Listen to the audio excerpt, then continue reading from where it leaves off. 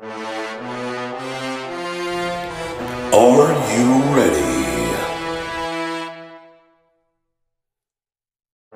Because it is time again. From Hot Springs, Arkansas, the Spa City, comes another action-packed, goofy, serious, mysterious, fun episode of the Adam Talks podcast. We would like to thank Shirley Boy Entertainment and all the followers we have had over the years that have stuck by our side, as well as Spotify Podcast for allowing us to have the time and opportunity to have our podcast placed on Spotify. We would also like to thank any future subscribers to our 99-cent program to get exclusive content, as well as anyone listening to our free content. Now, without further ado, here he is, the man of the hour, the man with the power, too sweet to be sour. Here's Adam. Hey guys, welcome. It's another great episode of the Adam Talks podcast. Today we're going to be talking about several different things. Nerd-related things, actually. Movies and TV shows that are related to Marvel and DC before their expanded universes started. Before the MCU and before Zack Snyder came along and tried to make this really awesome thing that, y'all know my opinion. You heard it in the first episode if you're listening. But we're going to talk about that, my favorite comic book characters, as well as inspirations for me as far as directing, stylized for movies and stuff, what kind of styles I really try to pull from, the looks and everything. I'm going to try to let y'all know some of those things, because there are inspirations that I have from all over, and I kind of want to let y'all know about those. But let's go ahead and get right into the episode. This is going to be a good one, guys. This is the Adam Talks podcast. So before I get into anything major as far as the podcast, before I get really started on this episode, I wanted to give a shout out to the newest podcast I'm part of. It's a weekly show where me and Glenn Lewis, the Nerd of Steel, go into all kinds of stuff having to do with nerd culture. I mean, tabletop games, board games, so on and so forth. Comic book related stuff, movies, and it doesn't necessarily even have to be nerd culture. It's just stuff we like and we can talk about at extent. At this point, there are a couple episodes online already. Go and check those out. It's called the Nerd Talk Podcast. The Nerd Talk Podcast. It is a lot of fun, guys. You're going to love it. We have so much fun on there, and Glenn lets me know stuff that I have no clue about, and I've been able to do the same about some different stuff as well. It's just a lot of fun. We get to have a good time doing what we do, and it's just a couple of nerds getting together and doing something that they love doing, talking about stuff that's a lot of fun. And at the beginning of each episode, we have a audio drama segment. Right now, it's a Warhammer-based audio drama from a campaign that Glenn is playing through. And we get to listen to this audio drama. We get to hear what's going on throughout this story as Glenn is playing through this campaign. And it's going to be about 7 episodes long. So it's going to be a lot of fun. Trust me when I say this. You're going to love the experience. You're going to love how much we get into this kind of stuff. And this isn't going to be the only thing. It's going to be 7 episodes of that. Then it's going to be a separate audio drama series at the beginning for several episodes. And then we're going to end this first season, with a unique audio drama that we are going to create together and both take part in. It's going to be a lot of fun, guys. And I haven't even said the best part. The best part's the very end. Apart from all the stuff in the middle, the end, you get to have a really cool look at something that we're calling the character matchup. Now, the character matchup is where we take fictional characters, one from whatever universe we want and another one from whatever other universe we want. It could be from film, it could be from comic books, it can be from fantasy, it could be any 2 characters from any universe, as well as groups of characters involved in this at the same time. So two characters or groups of characters pitting them against each other in a fight to see who exactly would come out victorious in this clash. And Glenn will break all of their stats down. He'll break everything down about them that he knows. He is a wizard whenever it comes to knowledge of all things nerd. So he'll be able to give a lot of insight into these characters' powers, these characters' mannerisms, the way they act, what kind of personalities they have, and how well they get along with other people if it's a group effort. He'll be able to break it down and tell us exactly why he thinks this person will win and how he thinks this person or group of people would win. And I'll weigh in on my opinion as well before he gives his opinion on things. So check out the Nerd Talk podcast. I wanted to give a quick plug to that because it is very important to me that you guys check it out. It's a lot of fun. And if you're anything like me, if you like any of the content that I've done, you're going to love the Nerd Talk podcast with me and Glenn Lewis. Now that that's out of the way, though, let's get into the real podcast right here. So, getting started on this episode, it's going to be comic book heavy. I gave that little intro and told you kind of what we're going to be talking about. So I'm going to jump right into it. As far as my favorite comic book characters go, I have several for both DC and Marvel. I mean, there's tons of characters that I really like a lot. But I guess going with the very first character that... Going with the very first character that I'm sorry about that yawn, but going with the very first character that I ever remember learning about was Batman. And Batman's really been my favorite comic book character of all time. I think that he's super relatable because he doesn't have superpowers. He has a very big intelligence level. He has a really high pain threshold. He has a high martial arts background as far as his level of what all he knows, skills and everything. He knows all kinds of martial arts skills. He's one of the best fighters in DC Comics, barring no one. I believe he can fight and go against anyone, but his story is what's relatable. His parents die. He sees them get shot after a movie. Sometimes it's The Mask of Zorro, and sometimes it's another movie, Excalibur or something else. But him and his parents leave this movie early, and they're walking down an alley, and a guy comes and he mugs them. He robs them. He asks for their money and jewelry, and the mom, Thomas Wayne, the dad, says, yeah, okay, we'll get you what you want. Here you go. And he says, I said jewelry too. And he puts the gun, he shoots Thomas for lunging at him. Thomas goes down. And then he pulls the gun on Martha and he shoots.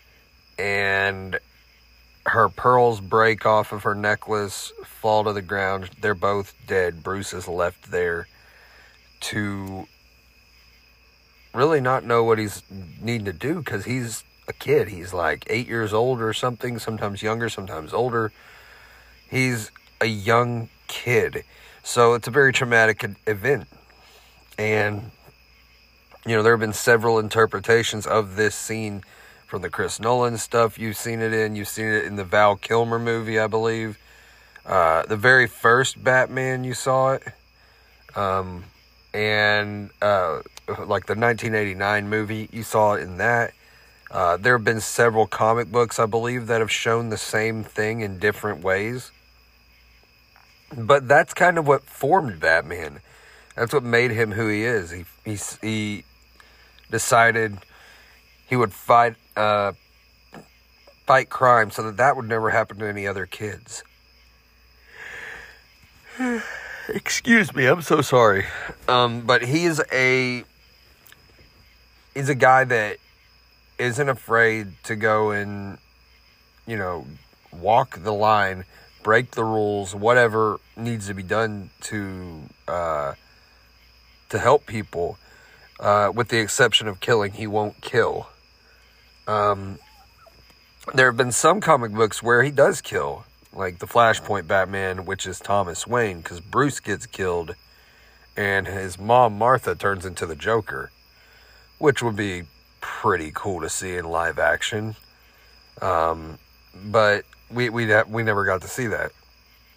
There's a Flashpoint Paradox movie that's a cartoon, and it's one of the best cartoon superhero movies I've ever seen. But his one rule is no killing. You know, you don't kill. Because he saw that at a young age, he wants to prevent that. So he goes away, travels the world, learns all sorts of different martial arts, and comes back to Gotham and needs to find out, you know, how he's going to fight back against it. Batman Year One is a good comic book to see how he starts his career. I've been reading it here recently. See how, so you can get in his head and understand kind of the way that he thinks. You know, in the movies there are several different things. Like Christopher Nolan's, it sets it in a realistic world. So, it sets it in a world that's grounded, you know. There are some larger-than-life things, sure, but he tries to put as much of the reality in these situations, giving reasons for the reason Batman wears gauntlets, the reason he has a utility belt, the reason why his mask is the way it is. There are so many things. All of his gadgets and even the Batmobile has actual real-world uses. He just uses them in a different way. Uses them for his own thing. So Batman is my favorite hero in DC Comics. I believe people call him an anti-hero. But I don't know that I would say that. I think he's just a hero.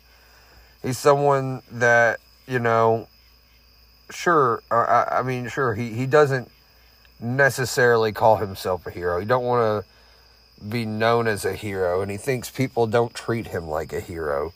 They treat him like a villain, which does, I guess, technically make him an anti-hero, but it's different than the Punisher in a big way. You know, the Punisher's not afraid to kill people. Punisher's not afraid to cross any and every line to try to permanently get rid of bad guys, and Batman won't do that.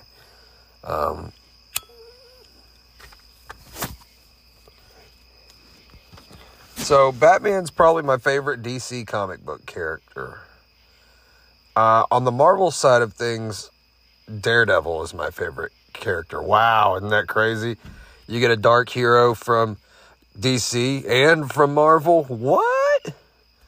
And my introduction to Daredevil was honest to God truth through the Ben Affleck version of Daredevil in the early 2000s Marvel movie Daredevil.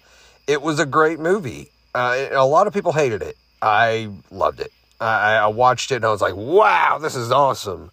And I think it's because he was similar to Batman in ways. But also, he has powers. You know, he gets blinded as a kid. This acid or poison or whatever it is gets in his eyes and it takes his sight away. But because it does that, his other senses are amplified.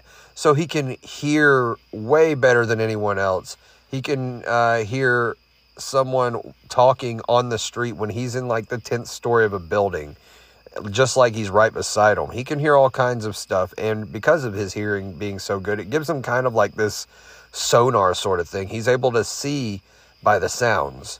So he's able to move at a very quick pace. He's able to do all kinds of things that people normally couldn't do. And he's been trained by ninjas, I believe. I don't quote me on this. I believe he's been trained by either ninjas or I think a group called The Hand or something of that nature. I can't remember. The Marvel Netflix Daredevil series was it was 3 seasons long, and it was probably by far my favorite series Marvel has ever done, ever. It was just great. The grittiness, the down-to-earth realism in it, the way that they portray all of the stuff that happens with Matt, it's great, and Charlie Cox does an amazing job. But I think I like him also because of his characters in that he faces off with, you know. And much like Batman, his dad gets killed. His dad was a boxer, and his dad gets killed. And because his dad gets killed, he turns himself into, well, he goes to school, obviously, but he becomes a lawyer to fight for the little man, to fight for the people less fortunate. But also, by night, he's the daredevil, and he fights crime, trying to prevent, much like Batman, this from happening to anybody else's family.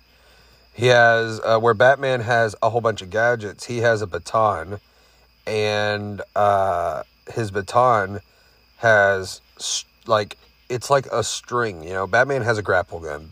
Daredevil has a retractable baton that he can use to swing from thing to thing.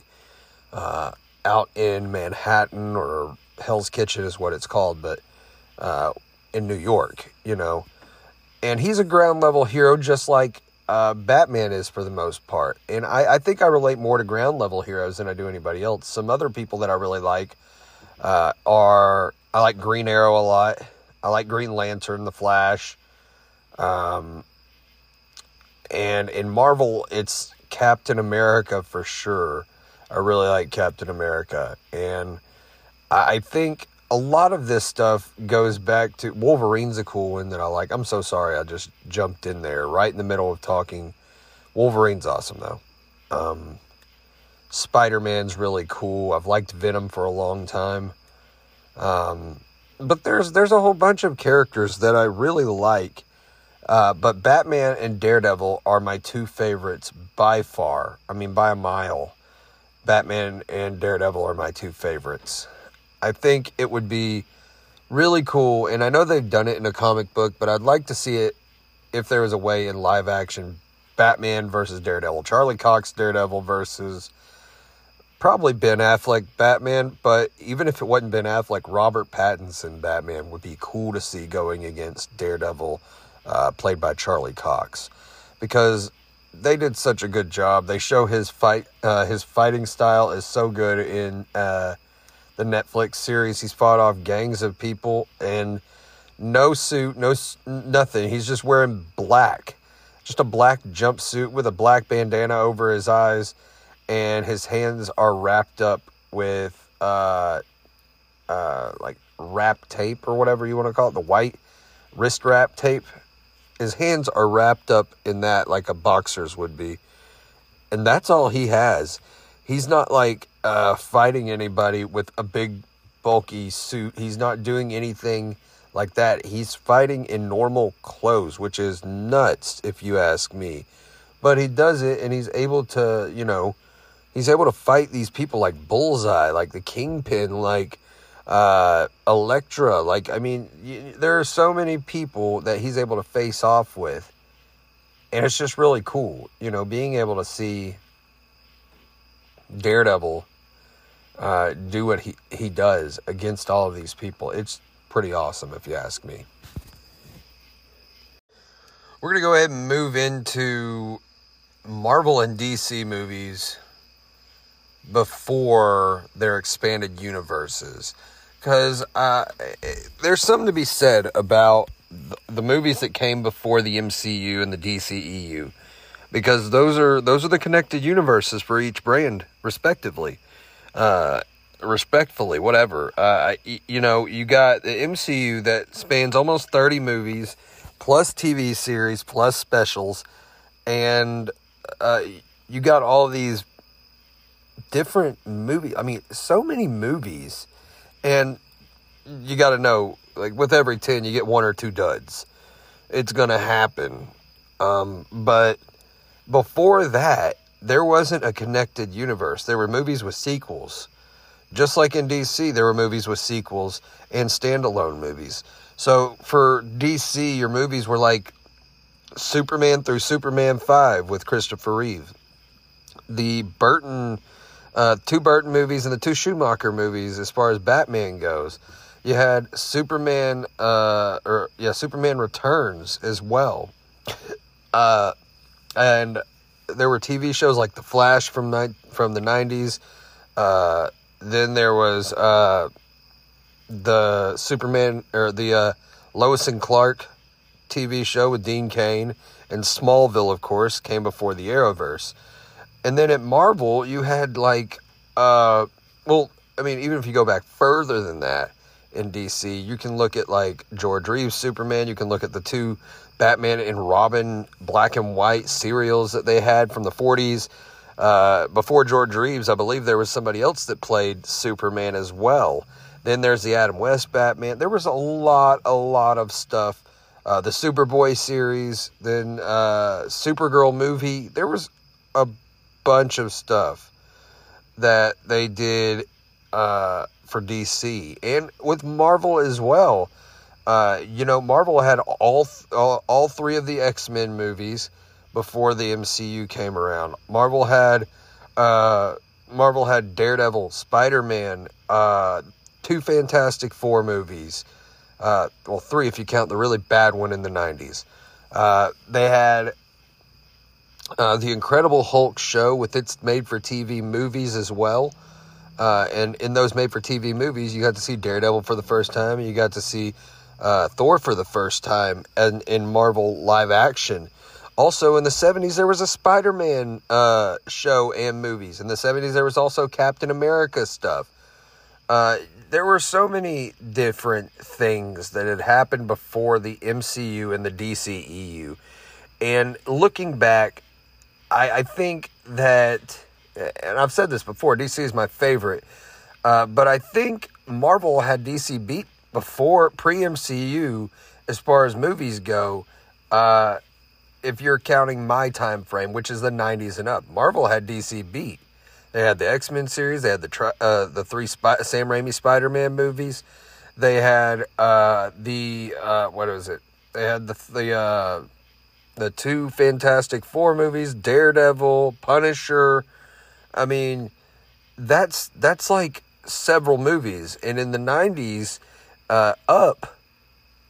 we got two Joel Schumacher movies, two Tim Burton Batman movies, and Superman Lives, if I'm not mistaken. I don't believe there were any other ones in the 90s up. Well, you had Green Lantern, too. I completely forgot about that. Jonah Hex is another one.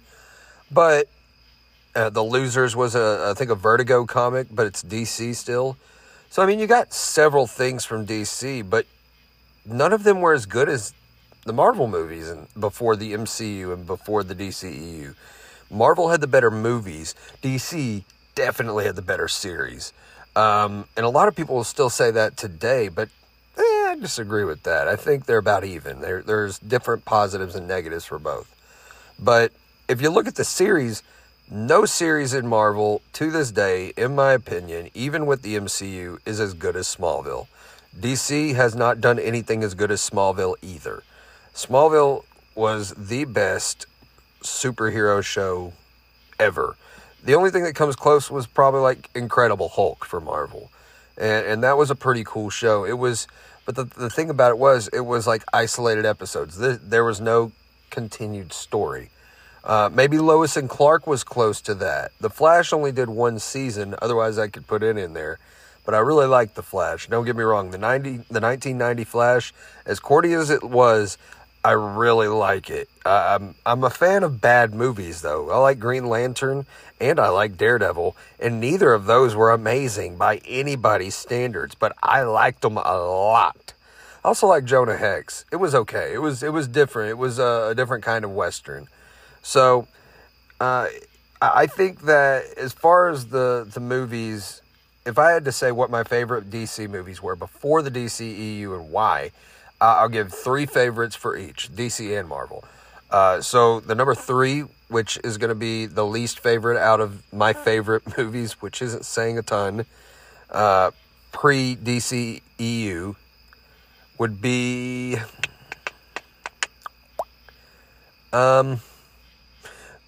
probably and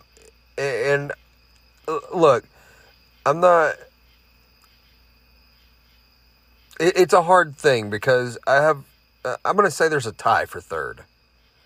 And I'll give both, if there's a tie anywhere, I will put another one, and we will not count like fourth place or anything like that. We'll say 2 3s, a 2 and a 1, a 3, 2 2s and a 1, or if there's 2 first places, a 3 2 and 2 1s. You know, so probably be like Green Lantern's probably number 3 for me. I really liked Green Lantern. No joke. I thought Ryan Reynolds did a great job showing Hal Jordan having to conquer fear. And even though he hated the movie and he makes fun of it in every Deadpool movie he's in, I thought it was just great. I thought that it was amazing. I thought that it was cool how they had a Sinestro turn at the very end. And he made the Yellow Lantern ring and was going to start the Sinestro Corps. Mark Strong is just amazing as Sinestro as well. He's, I mean, blew me away with how good he was as Sinestro. And that's no joke. After I get done with this, if I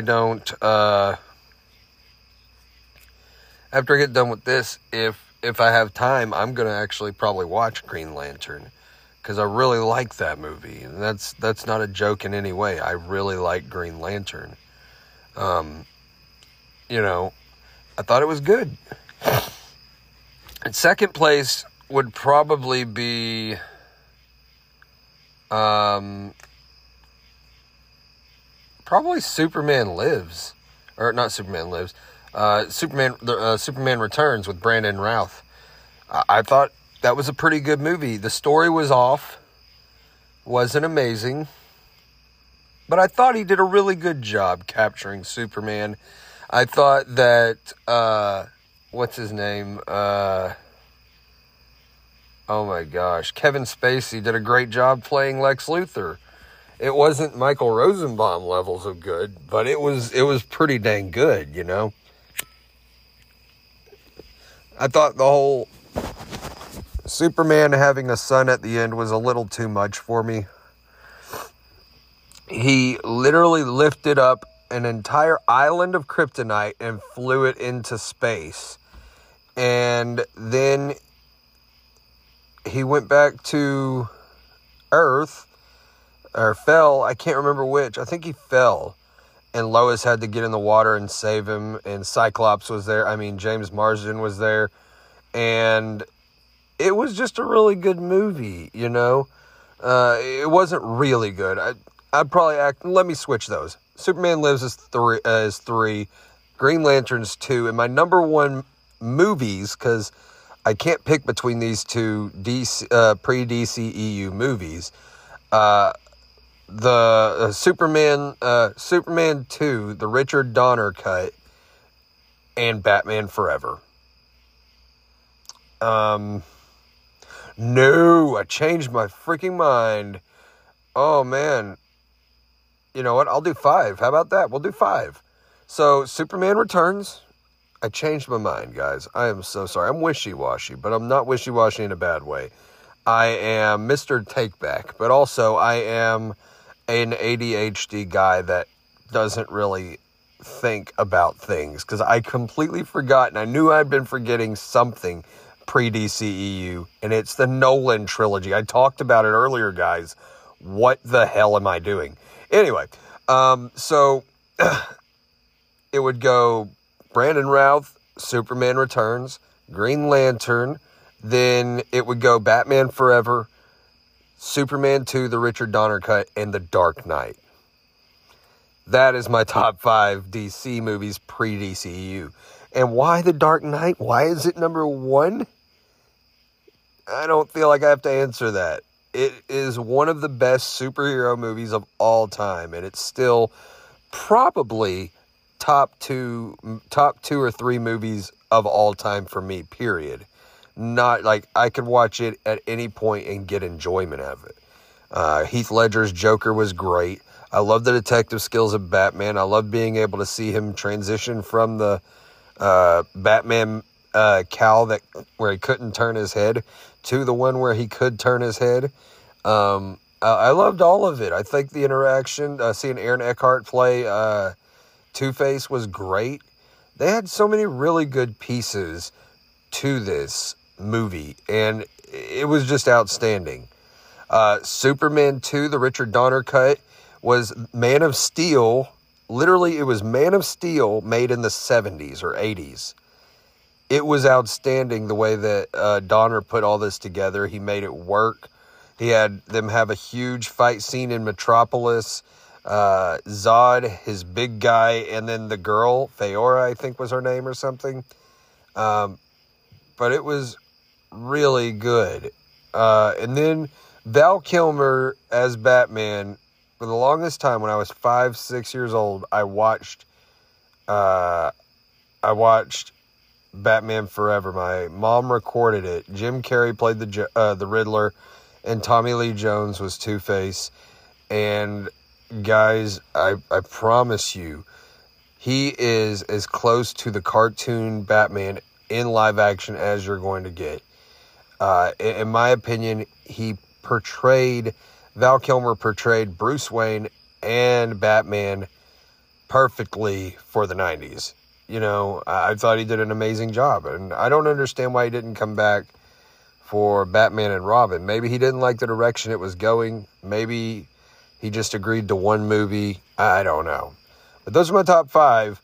Those are my top 5 DC movies pre-DCEU. Love all those movies. Those are great. As far as Marvel goes, it's going to be a little bit different.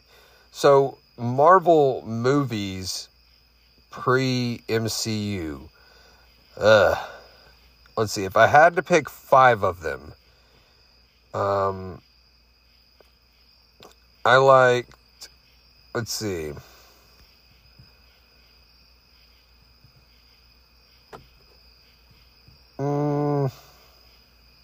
The original Spider-Man's in there. Daredevil's in there. This is a controversial one that people don't like as well. X3, Last Stand. I loved that one. X-Men 3, Last Stand. That was good. The Ang Lee Hulk movie was good. It was really cool with the comic book panels. And then I would say The Punisher, but I didn't really like The Punisher movie. I mean, it was cool. Thomas Jane, it was pretty cool, you know. But I liked the Punisher Warzone movie with Ray Stevens in it. That one was really cool to me. I don't know. I guess I could. I know what I'll do. Now it's literally all about reordering them. Which one do I want in what place? And that's a hard thing, because all those movies were great.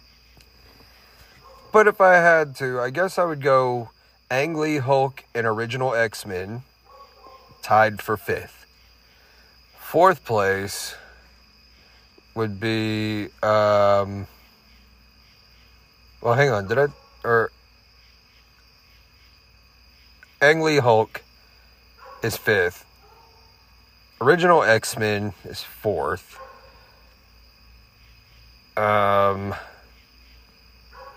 No. Ang Lee Hulk. I'm so sorry. Ang Lee Hulk, X-Men 3, probably original X-Men, Spider-Man, or Daredevil, then Spider-Man. I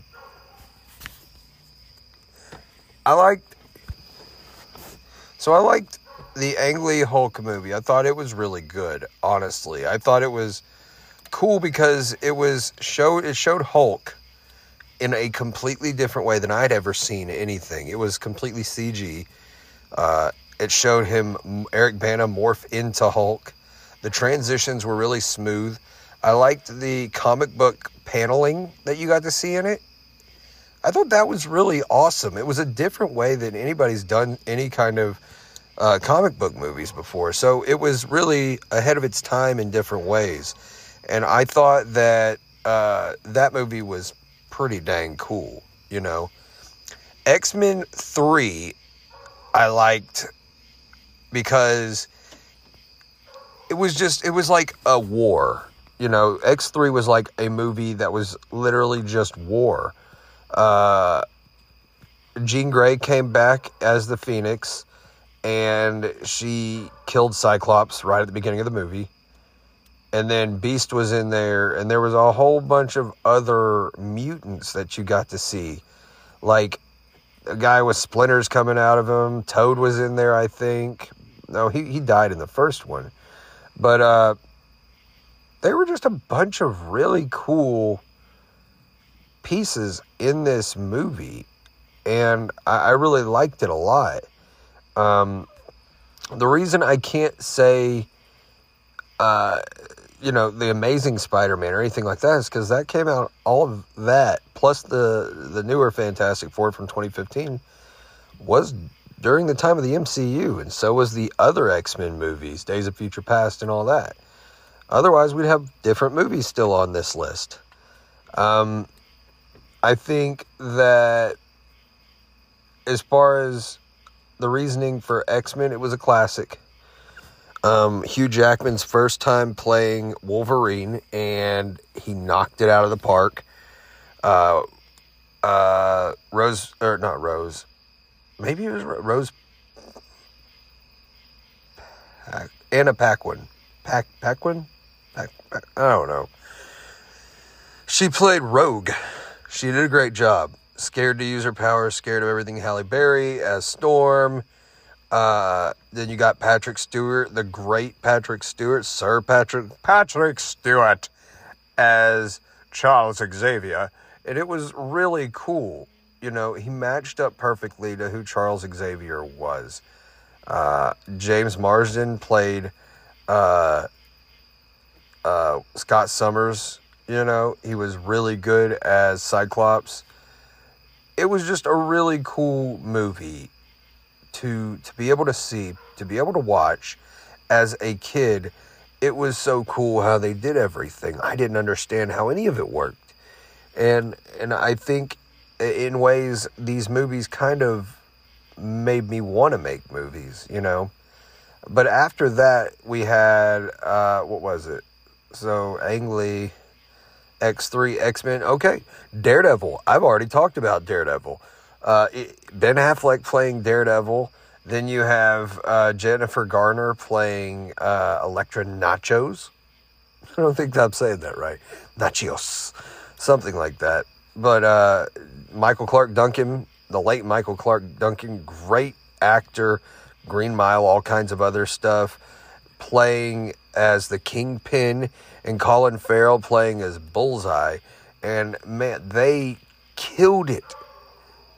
The script was not amazing. The director apparently was not easy to work with, and he wasn't amazing. He was just a big fanboy. And it was like a fan film on a giant budget for him. He was like, oh, I get to do. But it was really cool. Some of the special effects didn't work out great, but at the same time, for me, that movie was awesome because I got to see Marvel in a very dark place in that movie. Whenever all the other movies in the past, you know, X-Men wasn't extremely bright, but it wasn't extremely dark either. I think Daredevil took it to a pretty dark place, apart from the fight scene between Elektra and Matt Murdock in the park on the teeter-totters. That was dumb. But it is what it is. Everything else about that movie was pretty dang dark, and I love dark movies. I think movies in a dark place is really good. I think it makes things more interesting, it feel more, more like like something's got to happen, or this is going to be, you know, more is on the line whenever it's a darker movie, in my opinion. Not to say that lighter movies can't feel like everything's on the line or there's a lot on the line, but darker movies interest me a lot more, I guess is what I'm saying. And then you got the original Spider-Man, Sam Raimi Spider-Man. What can you say apart from Tobey Maguire played the perfect Peter Parker? He was was pretty good as Spider-Man, you know, but I think he was better as Peter Parker. And I've said this on a past podcast, I believe, but my favorite Spider-Man is Andrew Garfield. My favorite Peter Parker is Tobey Maguire. And I think overall, Tom Holland does the best portrayal of both worlds. He makes the best Peter Parker / Spider-Man. He knows how to be a nerd outside of school, in school. He knows how to be a dork, a nerd, and get picked on and not feel comfortable in his own skin. And then as Spider-Man, he has this smart mouth and he's just a snarky little kid. It's great, you know, and I love that. But for this movie, I was, I think, 12 or 13 whenever it came out, and I was blown away. I watched Spider-Man on VHS, gosh, at least 3, 4, 5 times right after we got it. I would rewind the movie and I'd watch it again. I'd rewind the movie and I'd watch it again. And it was one of those movies that I was like, wow, this is nuts. Willem Dafoe as Norman Osborn, Green Goblin, and James Franco, a young James Franco, playing Harry Osborn. Are you kidding me? They had an amazing cast. Kristen Dunst playing Mary Jane Watson, and Rosemary Harris playing Aunt May. Dude, they had such an amazing cast. I forget the guy's name that played Uncle Ben, but he was great too. So many really good people in this movie. Bruce Campbell had a cameo in it as the ring announcer at the wrestling event. What the heck? I mean, they had such a loaded cast for this first Spider-Man movie, and it all came together perfectly, you know. But those are probably my favorite movies pre-DCEU and pre-MCU for Marvel and DC. Like I said, though, as far as TV shows, no show, as far as comic book shows, no show can beat Smallville in my mind. Smallville went 10 seasons from 2001 to 2011, and they killed it. Oh my gosh, did they kill it. They knew how to make Tom Welling. Tom Welling, I've said this to Glenn, and go and check out the Nerd Talk podcast. I already talked to y'all about that at the very beginning, but go and check it out.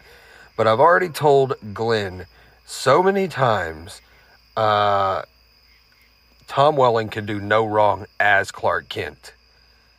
He is the best Clark Kent ever.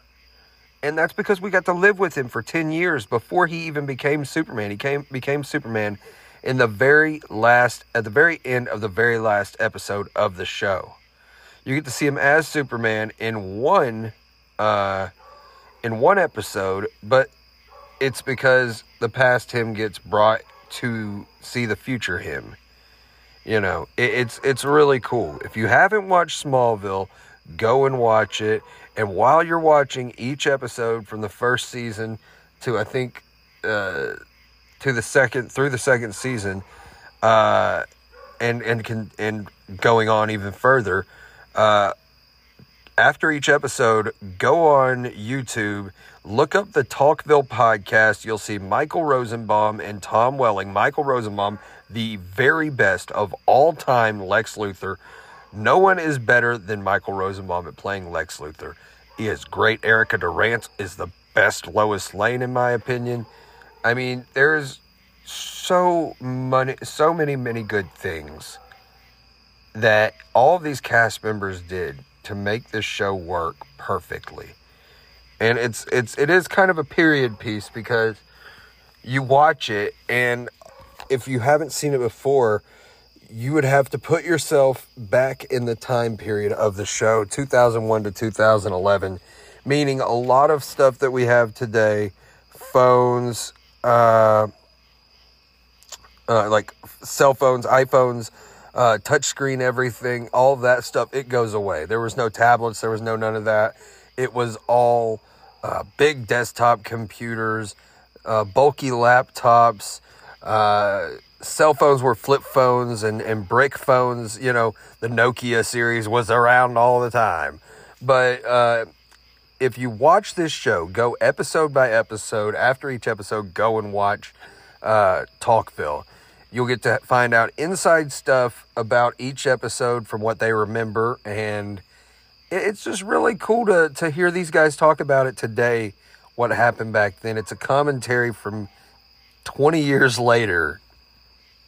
But anyways, guys, I think I've rambled about this for a little bit. So let me get off of this topic, and we're going to go on to the next. So I guess when it comes to film inspirations, there's a couple different things. There's story, there's the visual side of it, and then there's the directing side of it, I guess. And I don't know how people do it specifically. You know, I've seen the color palettes and the way Zack Snyder does his, and I really like that style, the extreme contrasts. The darks are way darker, the lights are the light colors are way lighter. It's just a more intense feel, and that's kind of what I gravitate towards whenever it comes to filmmaking as a whole. I think that filmmaking for me is an outlet in a way. In the same way, I guess art is drawing or writing or anything like that is for anybody else. Some people have different outlets. Like I have several outlets, and the podcast is definitely one of them. But I think for filmmaking, as far as my visuals go, I like to take things from... Okay, so say I'm doing something like a serious movie or something. Something not comedic, something that has a very serious or sincere tone to it. I want the colors to reflect that. So with the Brothers movie, it was a darker kind of movie about this cop, that has a brother who's in a gang and has a police captain who wants the drugs to be out of this city and wants to find where they're how they're moving the drugs. And he goes to his brother and he talks to his brother, and his brother at first is very hesitant to reveal anything, to talk about any of this. And he's like, putting this front up that he's got everything he needs with these people. There's no reason why he should give any information up or say anything. But then the next day he ends up calling his brother, the cop. He calls his brother, or the gang member calls his brother. The gang member's name is Tony, and the cop is Donnie. So Tony calls Donnie up, and he says, "I think you were right. I shouldn't be doing this, but kind of in deep now. But I was wondering if we could talk at some point." And he says, "Yeah." So they talk the next day, and whenever they're talking, he kind of tells him what he knows. He's new to the Black Diamond, which is what the gang is called. He's new to the Black Diamond, and he's not able to, he's not able to tell him a lot because he doesn't know a lot.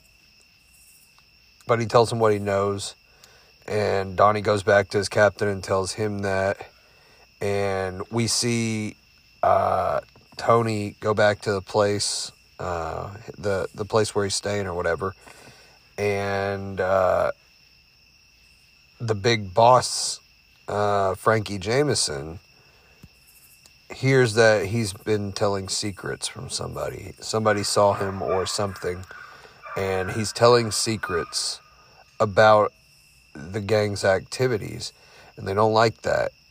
So Tony ends up getting shot by the leader, and Frankie picks the phone up, and he ends up calling Donnie up and says, if you want to come and stop me, or I can't remember exactly the way it was, but basically he wanted to come down and have a conversation with him. So Donnie goes and has a conversation, but not before calling his captain and letting him know about it. And Donnie gets shot. because this conversation gets heated. Frankie shoots him. And after he shoots him, the police bust in. They chase Frankie through the house. Frankie tries to run, but the cop gets him. The captain gets him. And then, at the end of the movie, Donnie is wanting to be an even better cop than he already has been, in honor of his brother for sacrificing so much. We're trying to do something right in this really bad situation he's in. And it's a darker in tone movie. So, there's a lot less color in it. There's a lot less vibrance in it. It's a very dark, grim looking film. A lot of the color is sucked out. It's like, it's mostly like, darker colors, grays, and, light colors over the top of that. Whereas,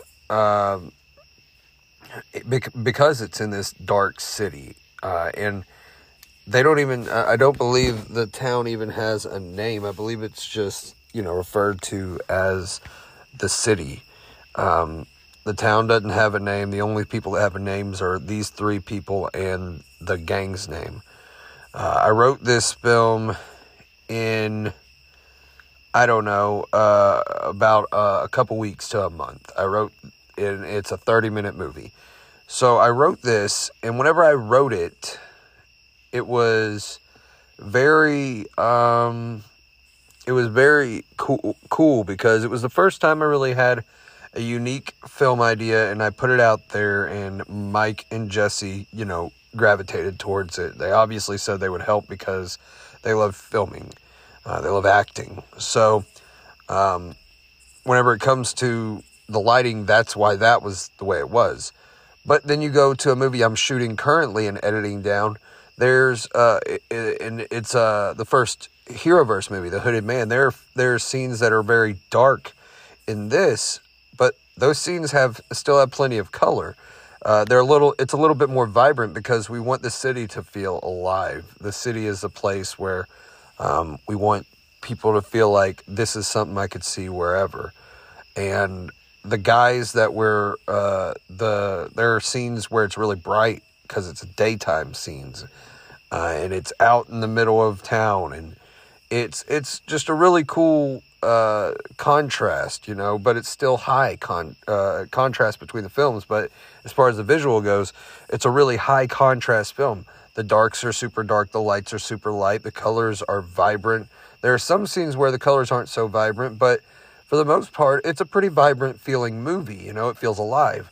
And it's all about what kind of movie you're making. But Zack Snyder, the way he does his stuff, really had an effect on me, especially watching his, if you watch the way he did Dawn of the Dead, as far as visually, because the way I do it, I'm not entirely sure. I can't remember because I've read stuff and I've watched special effects or special features that explain how they're doing stuff. But the director has the vision of how he wants it to look. The writers write the movie. The director has the vision. And he helps everybody else see that vision. So in Dawn of the Dead, you got this yellowish orange tint to everything, but it's lacking a lot of real color. The blood may be closer to a black than a red, or a brown than a red, even if it's fresh blood. There's a whole bunch of aspects like that. And then you got movies like 300, which are the same sort of thing. There are certain colors in those that really pop, but other colors don't pop at all. The other colors that are in it are like grays or very unsaturated. And I think that kind of helped me to stylize the Brothers movie, seeing that sort of a feel, the lack of life, the lack of color, the lack of seeing things in any kind of vibrance gives you that hopeless feel. Whereas if you have more colors in it, they're more vibrant, they're more saturated with colors, it looks more alive. It looks more like there's hope or there's some chance of something happening. If you watch Man of Steel and Batman versus Superman, those are similarly colored. And what I mean by that is you'll see some colors standing out more than others, but for the most part, it's like not super light. It's not Dawn of the Dead or anything like that, light saturation, but it's less than normal saturation level, slightly less than normal saturation level, and high contrast, which is what I really like. And then you go to a movie like Zack Snyder's Justice League, and that has slightly more saturation than the other movies, because there's a sense of coming together and a sense of hope and a sense of we have to do this sort of thing. And it's I don't know how to explain it. It works really well for that kind of feel. And that's kind of, some of the feelings that I take away from as far as that goes. And whenever I'm writing, whenever you're writing, because I'm a no-budget filmmaker, I direct, write, and act in a lot of the stuff that I do. So, excuse me. So, the writing aspect of stuff, I think I like the way that the Russo brothers write their movies. I think their stuff is really well.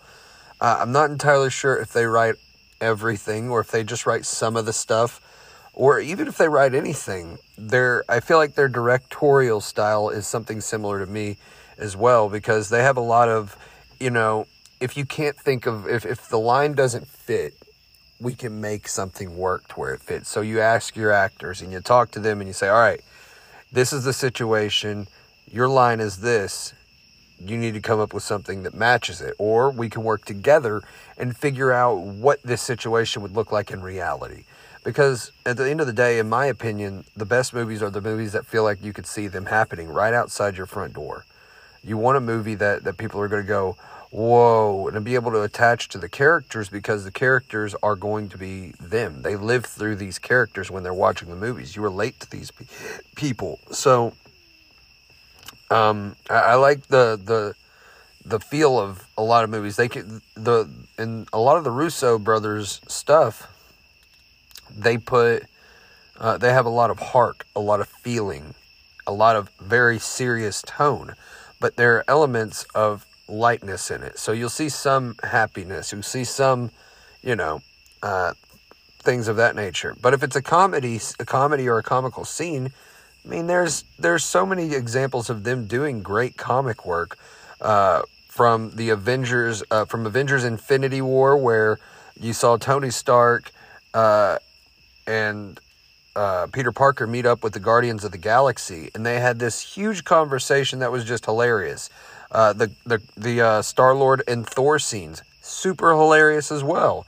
And that was just coming from their background, because they were some of the senior directors, first directors in Community, my favorite sitcom, my favorite TV show of all time. So, I mean, there's a lot of really cool aspects to making a movie. I'd have to say the big two are the Russos and Zack Snyder, because they have two tones that I love. The Russos are able to go silly with stuff. Zack Snyder's able to do really cool, serious work and have a good overarching story. And I really like that a lot. The Russos also do really serious stuff, but they have a lot of, I want to say, heartfelt stuff in theirs. Whereas some of the Zack Snyder stuff may come off a little bit more callous. And I'm not being negative in any way. I'm just stating the stuff that I like about their films, I think they do a really good job all the way around with things. And whenever I'm writing something, the dialogue has to make sense. I'm not sure who the writers are for a lot of stuff, so I don't really have a particular inspiration for that. But my thought whenever I'm writing is, how would somebody in a situation, whatever situation I'm writing for, how would somebody realistically say this stuff? How would the conversation go? Who would say what? How would the guy, if you're doing a funeral scene and you got all these people, how would this guy react? If if the person that died was he was really close to, how would they react? Would it be a super big breakdown, or would it be a gradual breakdown? Would it be them trying to hold themselves together while all these people are around? And then finding the conversation that makes sense for those scenes. So whenever it comes to filmmaking as a whole, it all kind of wraps into one. And like I said, I'm no budget. I don't have any kind of money to put towards anything. Here and there, I'll be able to put $20 to something, $25, $10, $5 towards props that I could use, or towards costumes or whatever.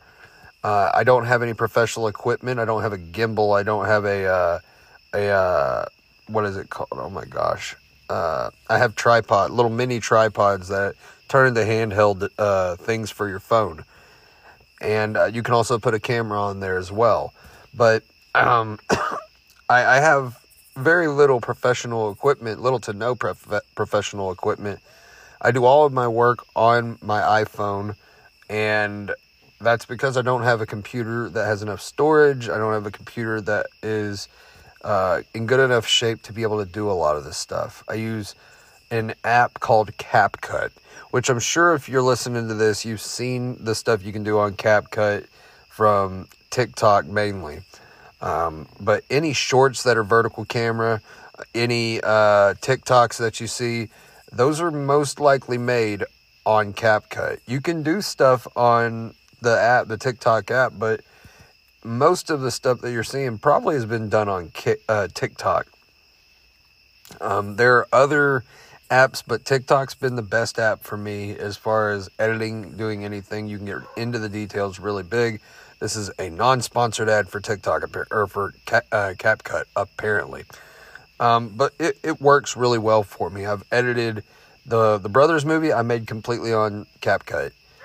It's wonderful. It's a great movie. Go and check it out on the Shirley Boy Entertainment YouTube page. It's wonderful. Over 800 views on it so far, and hopefully still climbing. But that's kind of my inspiration for everything, It has to be based in reality.